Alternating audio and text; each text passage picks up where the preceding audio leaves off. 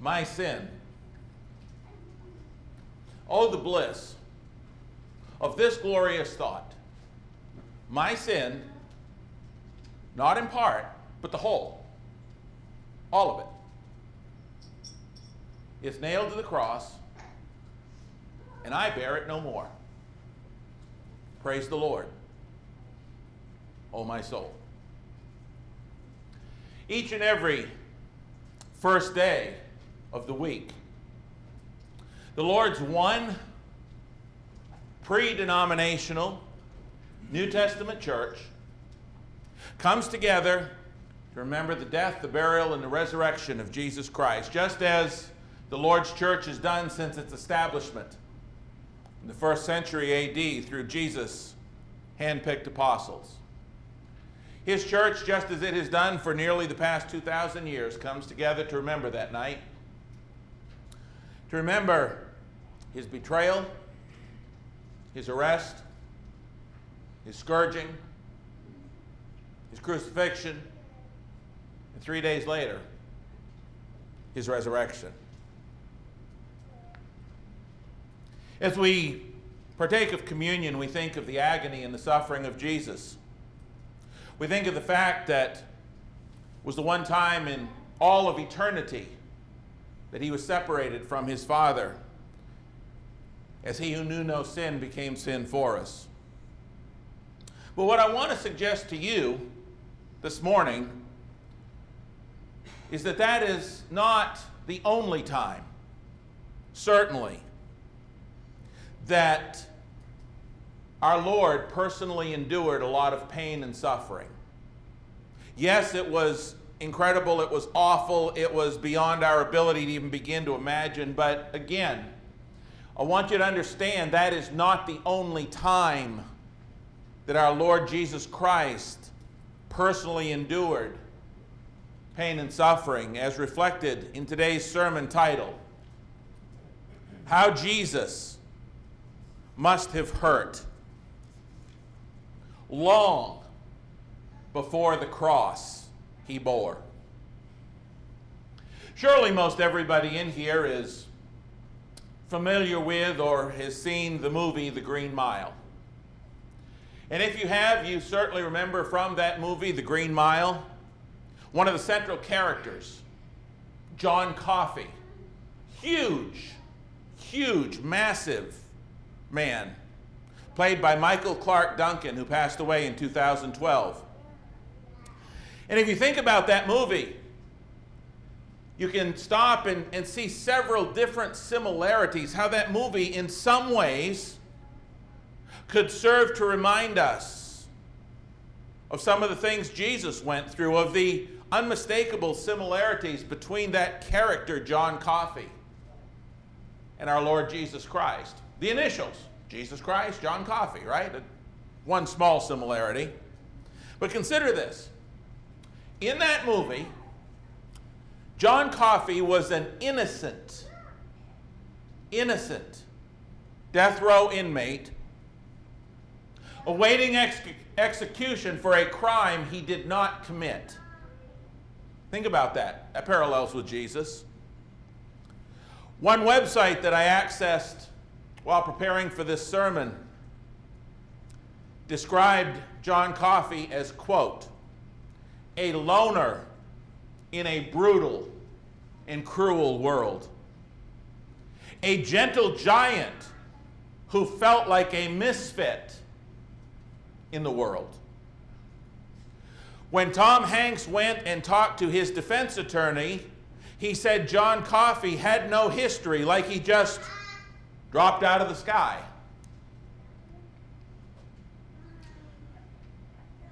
Coffey had supernatural powers. He could heal people of their ailments, as he did for Paul Edgecombe's, that is Tom Hanks' bladder ailment, and later for removing the brain tumor of the prison warden's wife.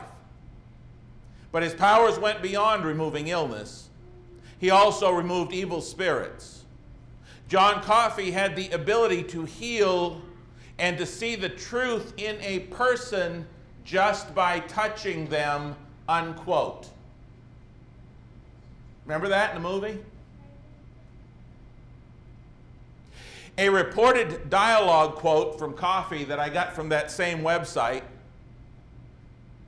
would give us a little insight into the unimaginable pain that such an incredible gift would also bring with it. Consider this. Consider this before I read the quote from that website about this character.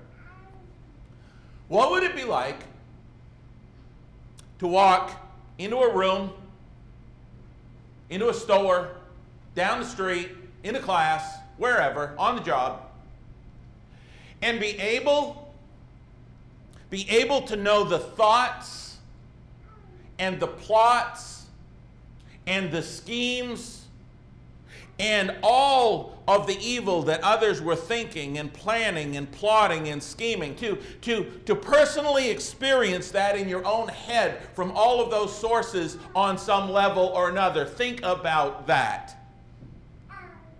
To experience on some level all of the pain and suffering that so many around you are intent upon causing or inflicting on others, that they are obsessed with.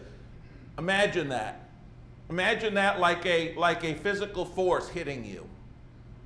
And then think of this quote from that website as it quoted the character John Coffey. Listen to these words. I'm tired, boss. Tired of being on the road, lonely as a sparrow in the rain.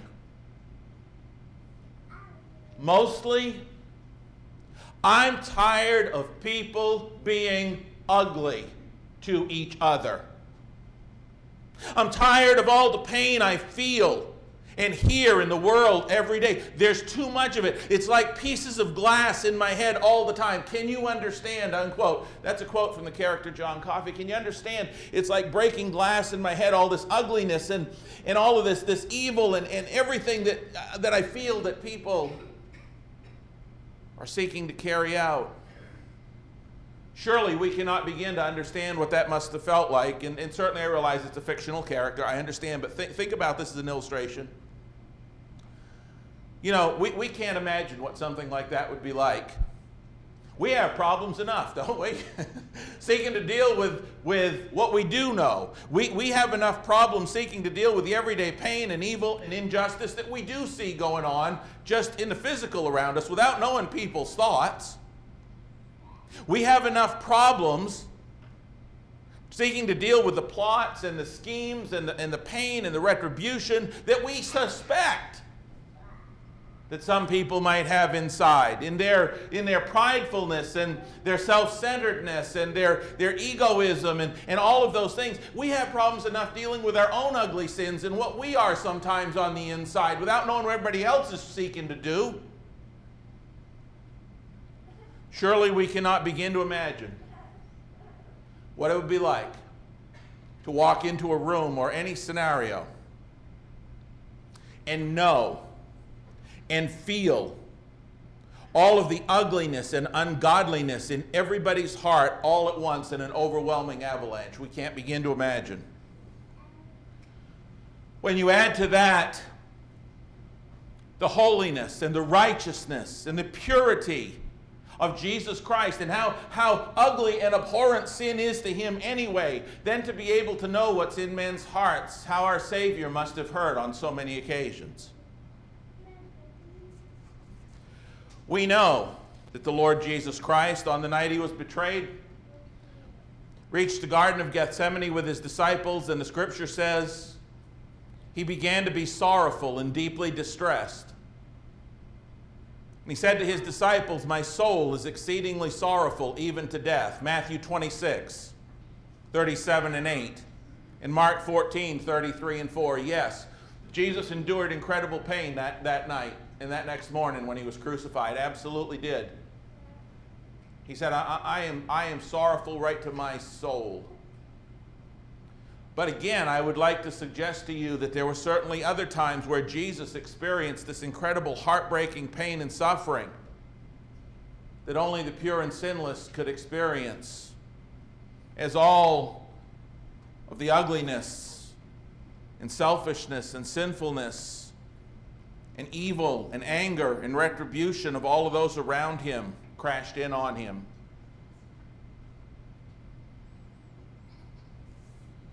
as we begin to look at the Scriptures and see this brought forth from the Bible, please keep in mind a few things that we know about God in heaven from the Old Testament. Before the Word became flesh and dwelt among us, we know from the Old Testament that God knows what's in men's hearts, doesn't he? Scripture tells us that repeatedly. God in the Old Testament knew what was harbored in the heart. That's why he destroyed the world in Noah's day. According to Genesis 5:6, it says, "The Lord saw that the wickedness of man was great in the earth," listen, "and that every intent of the thoughts of his heart was only evil continually." God saw that. God saw into the heart. In the Old Testament again, God told Samuel, the prophet, as Eliab, Jesse's first son, passed before him in 1 Samuel chapter 16 and verse 7. He said, "Do not look at his appearance or at his physical stature, for the Lord does not see as man sees, for the Lord looks at the heart." Man looks at the outward appearance, but the Lord looks at the heart. The Lord sees into the heart. He knows what's there.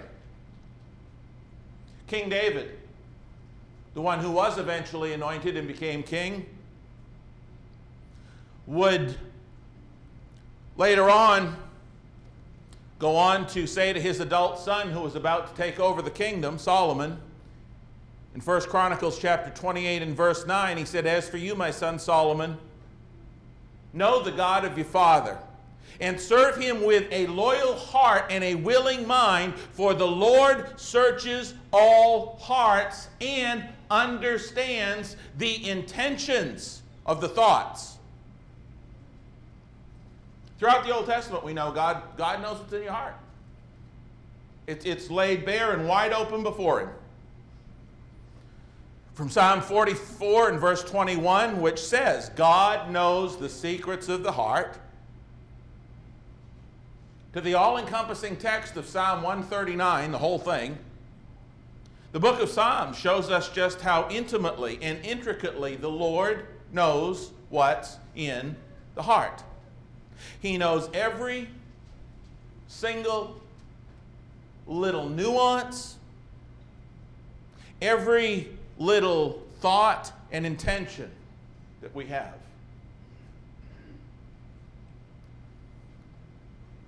And that should be very sobering to us because we're human beings. Even the best of us do not always have the purest of thoughts and intentions because we're human. We understand that. But I'll get there in a minute. We know that this God of the Old Testament, whom we've seen, knows the heart. We know that God in the flesh came. And while Jesus was here, he proved time and again that he knew the same thing, exactly what was in people's hearts. Begin with me by turning in your Bibles to John chapter 2. Would you please turn there? When you think about this pure and holy God coming in the flesh, the pain it must have caused him, and this is what I want for us to get, the pain it must have caused Jesus long before the cross he bore, the pain that it must have caused him when he came face to face as a human being with all the evil, sinful, unloving, self-serving ugliness and ungodliness that was in men's hearts, how that must have hurt him.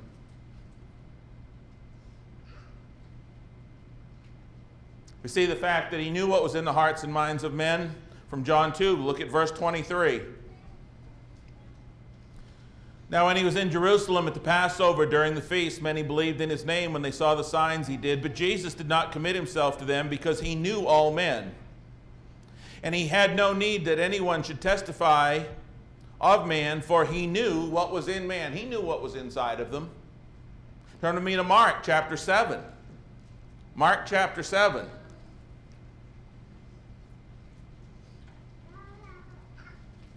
And again, don't misunderstand. The point isn't of this morning's lesson simply that he knew. That's a biblical fact. The point of this morning's sermon is more along the lines of how much it must have hurt him because he knew when he came face to face with it.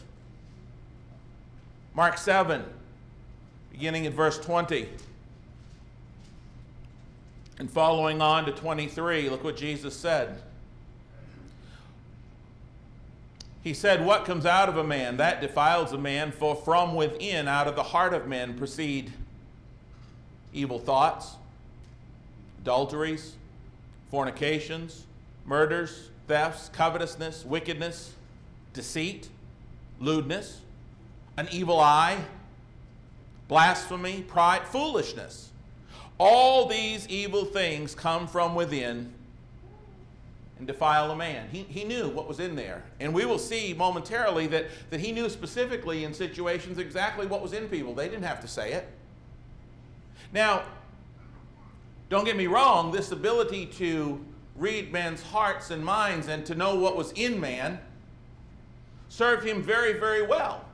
It helped open doors for him to teach. It was a good, but this incredible ability was also an incredibly pain-causing ability at the same time. To have to experience the exposure to all of this selfishness and evil that is harbored in man's heart as well had to be, for him who knew no sin, like a house falling on him from every direction all the time.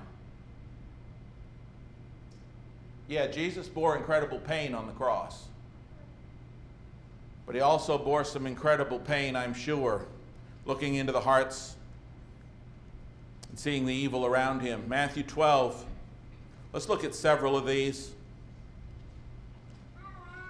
Matthew chapter 12, beginning at verse 22.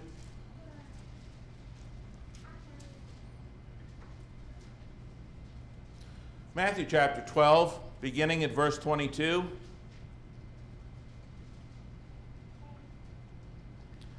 Then one was brought to him who was demon-possessed, blind and mute. And he healed him, so that the blind and mute man both spoke. And so, isn't that awesome? Isn't our God an awesome God? Here's this one who has all of these terrible, terrible infirmities, and Jesus just heals him. And all the multitudes were amazed and said, "Could this be the son of David?"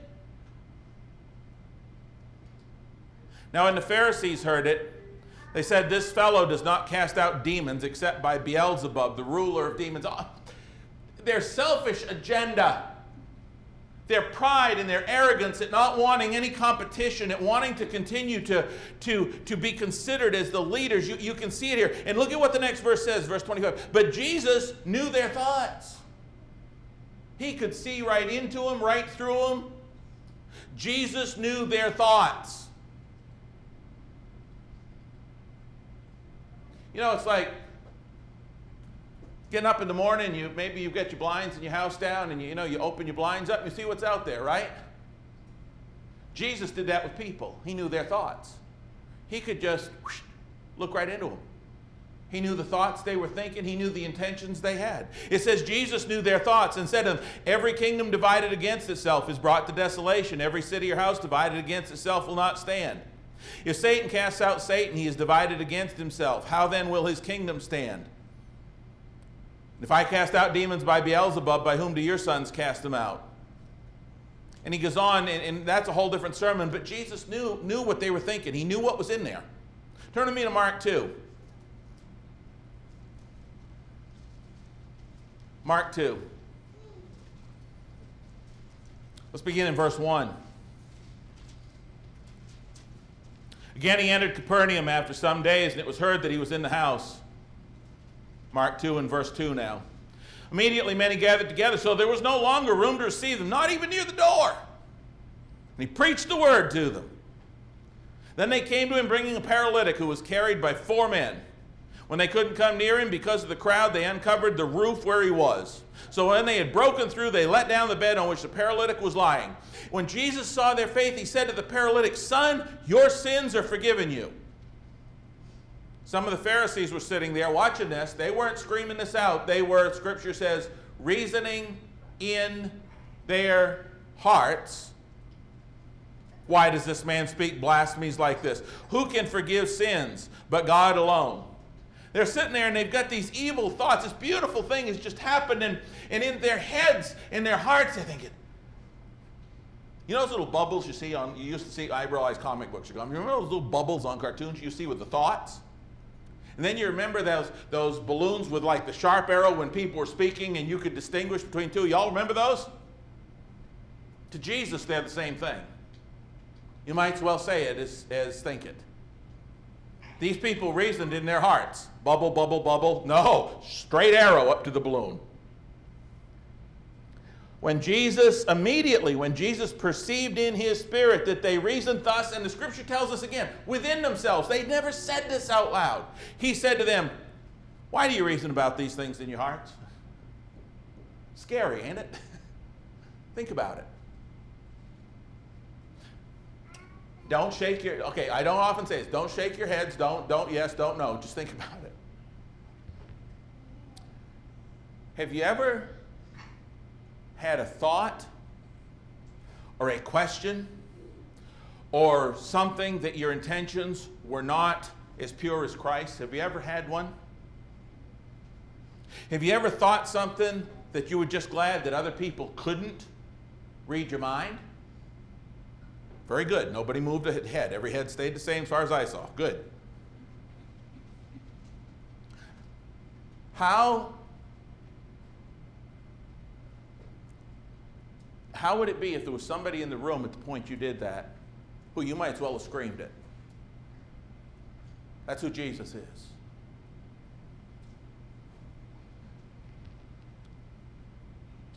Which is easier, to say to the paralytic, your sins are forgiven you, or to say, arise, take up your bed and walk? But that you may know that the Son of Man has power on earth to forgive sins. He said to the paralytic, I say to you, arise, take up your bed and go to your house. Again, a different sermon, but you see here that again, Jesus knew their thoughts. Turn to me to the very next chapter, in Mark 3, verse 1. He entered the synagogue again. A man was there with a withered hand. So they watched him closely, whether he would heal on the Sabbath, so that they might accuse him. And he said to the man who had the withered hand, step forward. Then he said to them, is it lawful on the Sabbath to do good or to do evil, to save life or to kill? But they kept silent. And when he had looked around at them with anger, being grieved by the hardness of their hearts, he said to the man, stretch out your hand, and he healed him. But the point is, Jesus was grieved. He was hurt. He was in pain. Why? Because he knew what was in their hearts, and it hurt him. This ugliness, at not wanting to see life given, at not wanting to see a healing take place, that hurt him. It grieved him. It made him angry. He knew what was in their hearts. Again, a couple passages from Luke as well, if you would please. Luke chapter 7. We know the story. Jesus is sitting in Simon the Pharisee's house. This quote-unquote sinful woman comes in. She begins anointing Jesus' feet, wiping them. And so Simon is sitting there. And look what it says in verse 39. Now when the Pharisee who had invited him saw this, he spoke to himself. He's not talking to anybody else. He's talking to himself. Probably not real loud. This man, if he were a prophet, would know who and what manner of woman this is who is touching him, for she's a sinner. You ever muttered something to yourself, kind of in your mind, sort of under your breath? How'd you like somebody to respond to that with Jesus' purity? Jesus answered and said to him, Simon, I have something to say to you. So he said, teacher, say it. Can't you just picture the scene? He's got this thought, and he's kind of talking to himself, man, if Jesus just knew. He's kind of having this thought, and he's thinking, oh man, this is so bad. If this guy were a prophet, he'd understand. And so all of a sudden, Jesus said to him, hey, Simon, I got something I want to ask you. Kind of brought back and thought, okay, yeah, go ahead, what? What does Jesus do?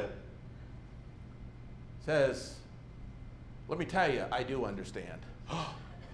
He read my mind. Something like that. Turn to Luke 16. Luke 16.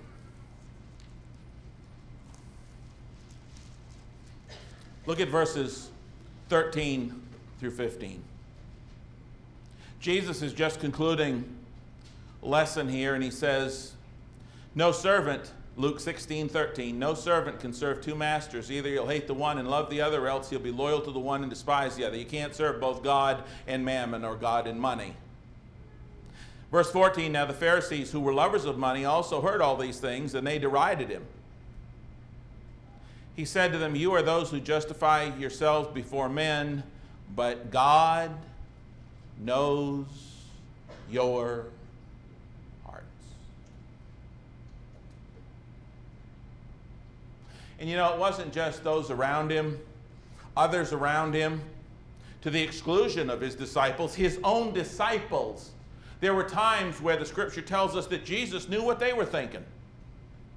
John 6:61 and John 16:19.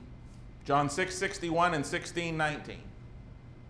And it was some of those very same disciples who later came to understand.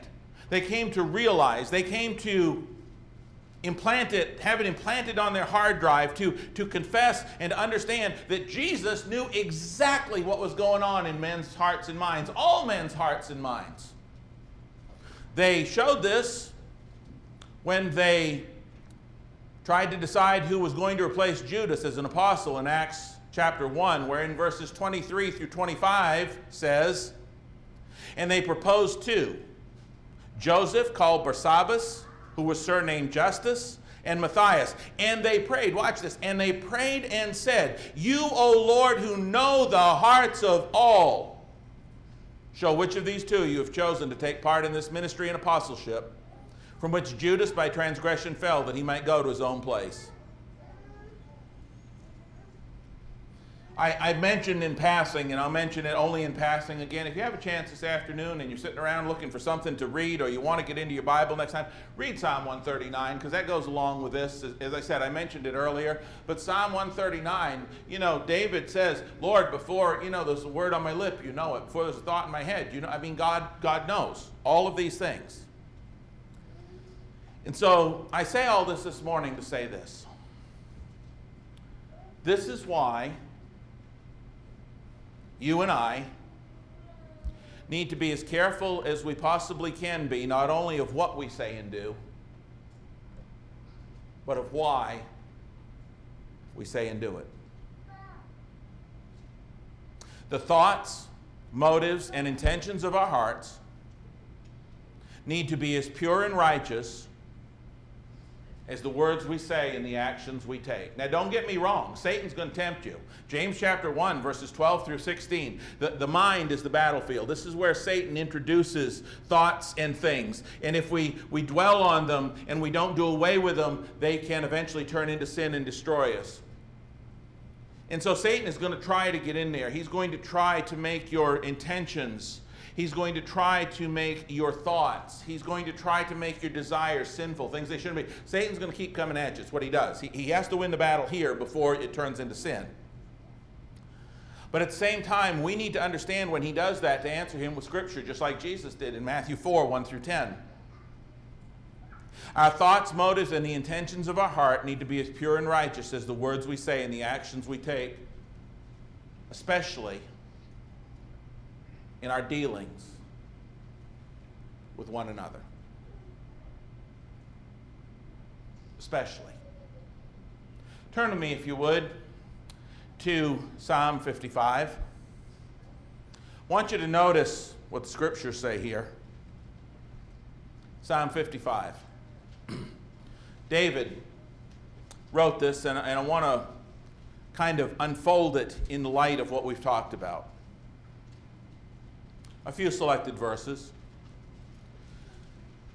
David, in Psalm 55, beginning at verse 12,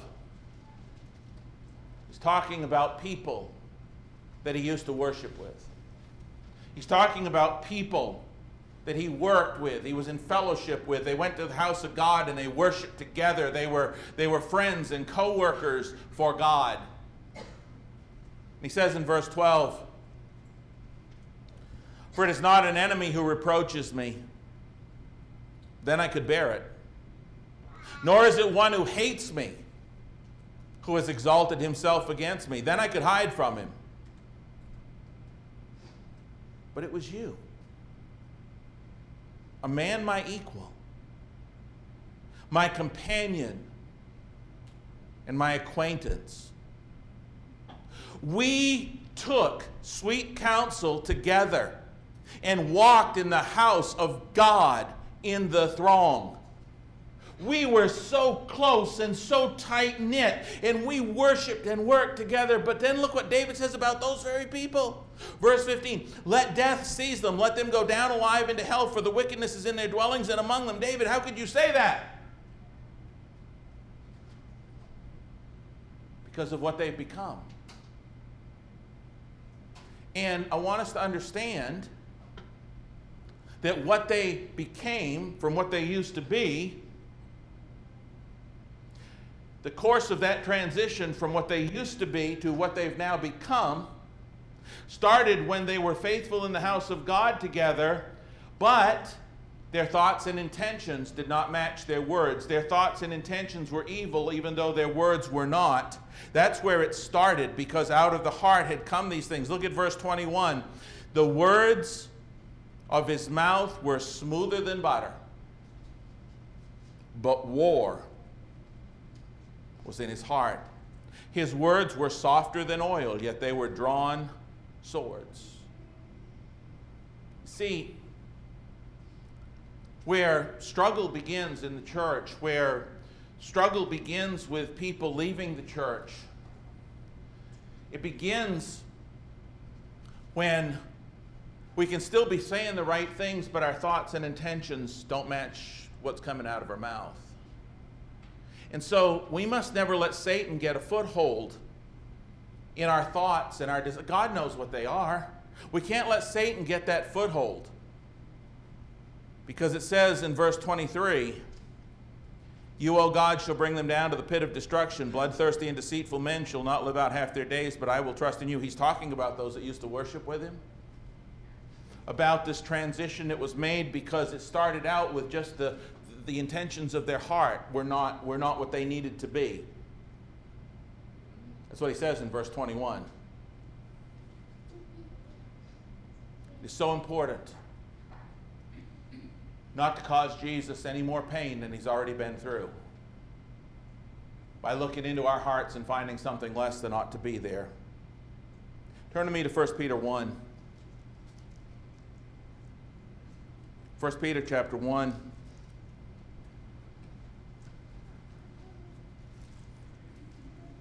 Begin with me in verse 22.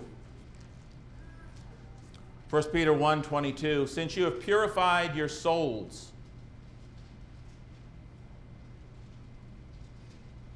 Love hearing those Bibles turn. Verse 22. Since you have purified your souls in obeying the truth, through the Spirit, in sincere love of the brethren, love one another fervently with a pure heart, having been born again, not of corruptible seed, but incorruptible, through the word of God, which lives and abides forever. Do you see the correlation? Notice the words in verse 22. Purified your souls. Sincere love of the brethren. Love one another fervently with a pure heart. Do you see the pure connection? We have purified our souls. When you were baptized into Christ and Christ forgave all your sins, did he forgive all your sins? Were you purified? It's the same idea. Since you've purified your souls, love one another from a pure heart. Our love for one another ought to be as pure in our hearts as we have been purified from our sins. He goes on to say in chapter 2 and verse 1, therefore, it follows right along. Remember, there were no chapter and verse distinctions when this was written. Chapter 2, verse 1, therefore, connects it to what he just said. We know what it's there for. Therefore, laying aside all malice, all deceit, hypocrisy, envy, and all evil speaking, as newborn babes desire the pure milk of the word, that you may grow thereby, if indeed you have tasted that the Lord is gracious. What's he saying? You purified your souls, so be pure in your hearts for your love for one another. In order to do that, you put all this other stuff aside. The centerpiece of the book of James, if you will back up one book, James chapter 3, beginning at verse 13. The heart and soul of the book of James, as far as I'm concerned. He says in James 3:13, "Who is wise and understanding among you? Let him show by good conduct that his works are done in the meekness of wisdom." Do you know what this follows? This follows the very section on the tongue and watching what you say to one another. James chapter 3, you will notice that the first 12 verses are all about controlling the tongue. So now that he's talking about controlling the tongue and what we say to one another, what's he going to go to? He's going to go to the heart and what's on the inside, because what comes out of the mouth is what's here anyway. So he's tracing it back even further. He says, in fact, in verse 14, "But if you have bitter envy and self-seeking," where? "In your hearts. Do not boast and lie against the truth. This wisdom does not descend from above, but is earthly, sensual, and demonic. For where envy and self-seeking exist, confusion and every evil thing are there." How it pained Jesus to see the hurt, the demonic pridefulness, the self-seeking, the evil in the hearts of those around him when he was here in the flesh. Can hurt him no less when he looks into the heart of his disciples today, if he sees any of that. Look at verse 17. "But the wisdom that is from above is first," there's our word, "pure. Then peaceable, gentle,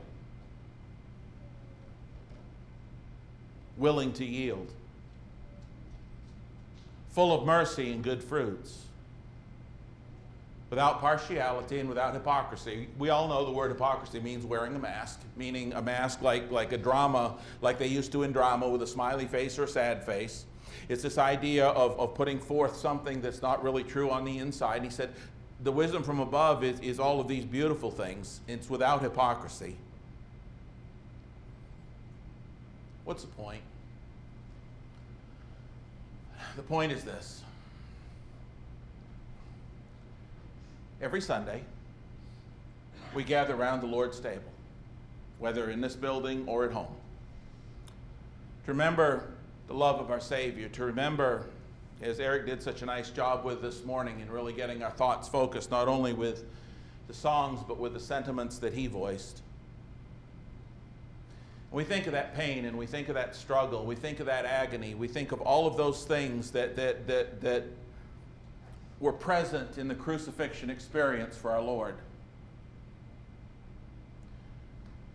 You know, there's a passage in Hebrews that talks about those who fall away, in Hebrews 6:4-6, and it says, they crucified to themselves the Son of God all over. You're familiar with the passage, right? And we say, I don't ever want to do that. I don't ever want to crucify Jesus again. I don't ever want to put Jesus through all that pain again, even if I could. I know he died once for all, but I don't want to crucify him to the world all over again. He's gone through more than enough for my sin.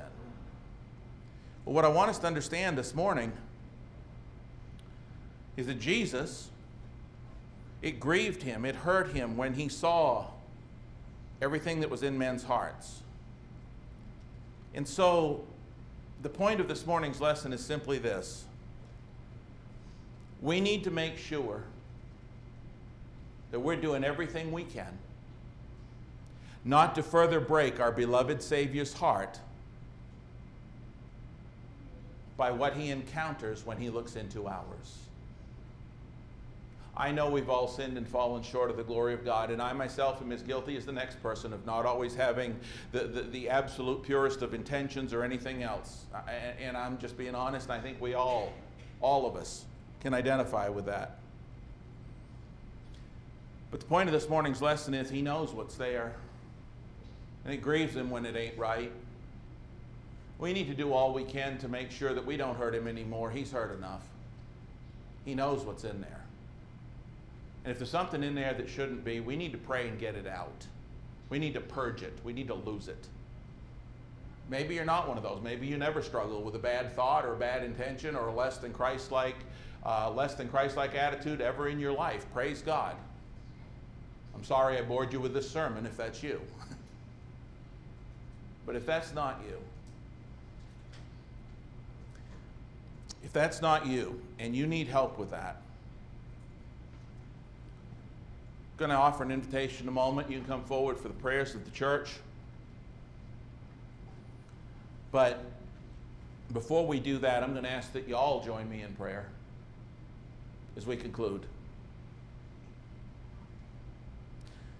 Our Father in heaven, words spoken from now until you come to get us can never express the totality of the goodness that you have given us in Christ Jesus. Father,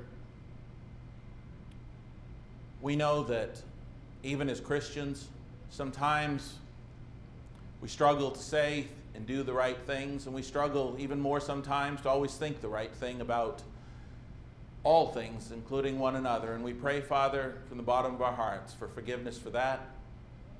We pray, Father, that you will not only give us forgiveness, but help us from this day forward to always determine to do everything in our power, to hit our knees when we need to do everything in our power, to always have the purest of hearts, the purest of intentions, the most selfless and sacrificial way of looking at things that we possibly can, so that when Jesus looks deep into our hearts, when you look deep into our hearts, that you are pleased with what you see there. Help us always to treat one another with love, compassion, mercy, tenderness, forgiveness, because those things are what's in our heart for one another, as those are the things in your heart for us. Father, we love you. We pray that if there's any soul here this morning, that they will respond either to the invitation in public or this afternoon privately in prayer, whatever it takes. Father, help us all from this day forward not to hurt Jesus by what's inside of us or what comes out of us in our dealings with one another. Thank you for your sweet grace and mercy that has forgiven us when we have failed to do that. Help us to be strong and not do it anymore. We love you. We thank you in Christ's name. If there's anybody here this morning who has not responded to the gospel call by being baptized into Christ, or if you need further prayers for anything, please come to the front while we stand and while we sing.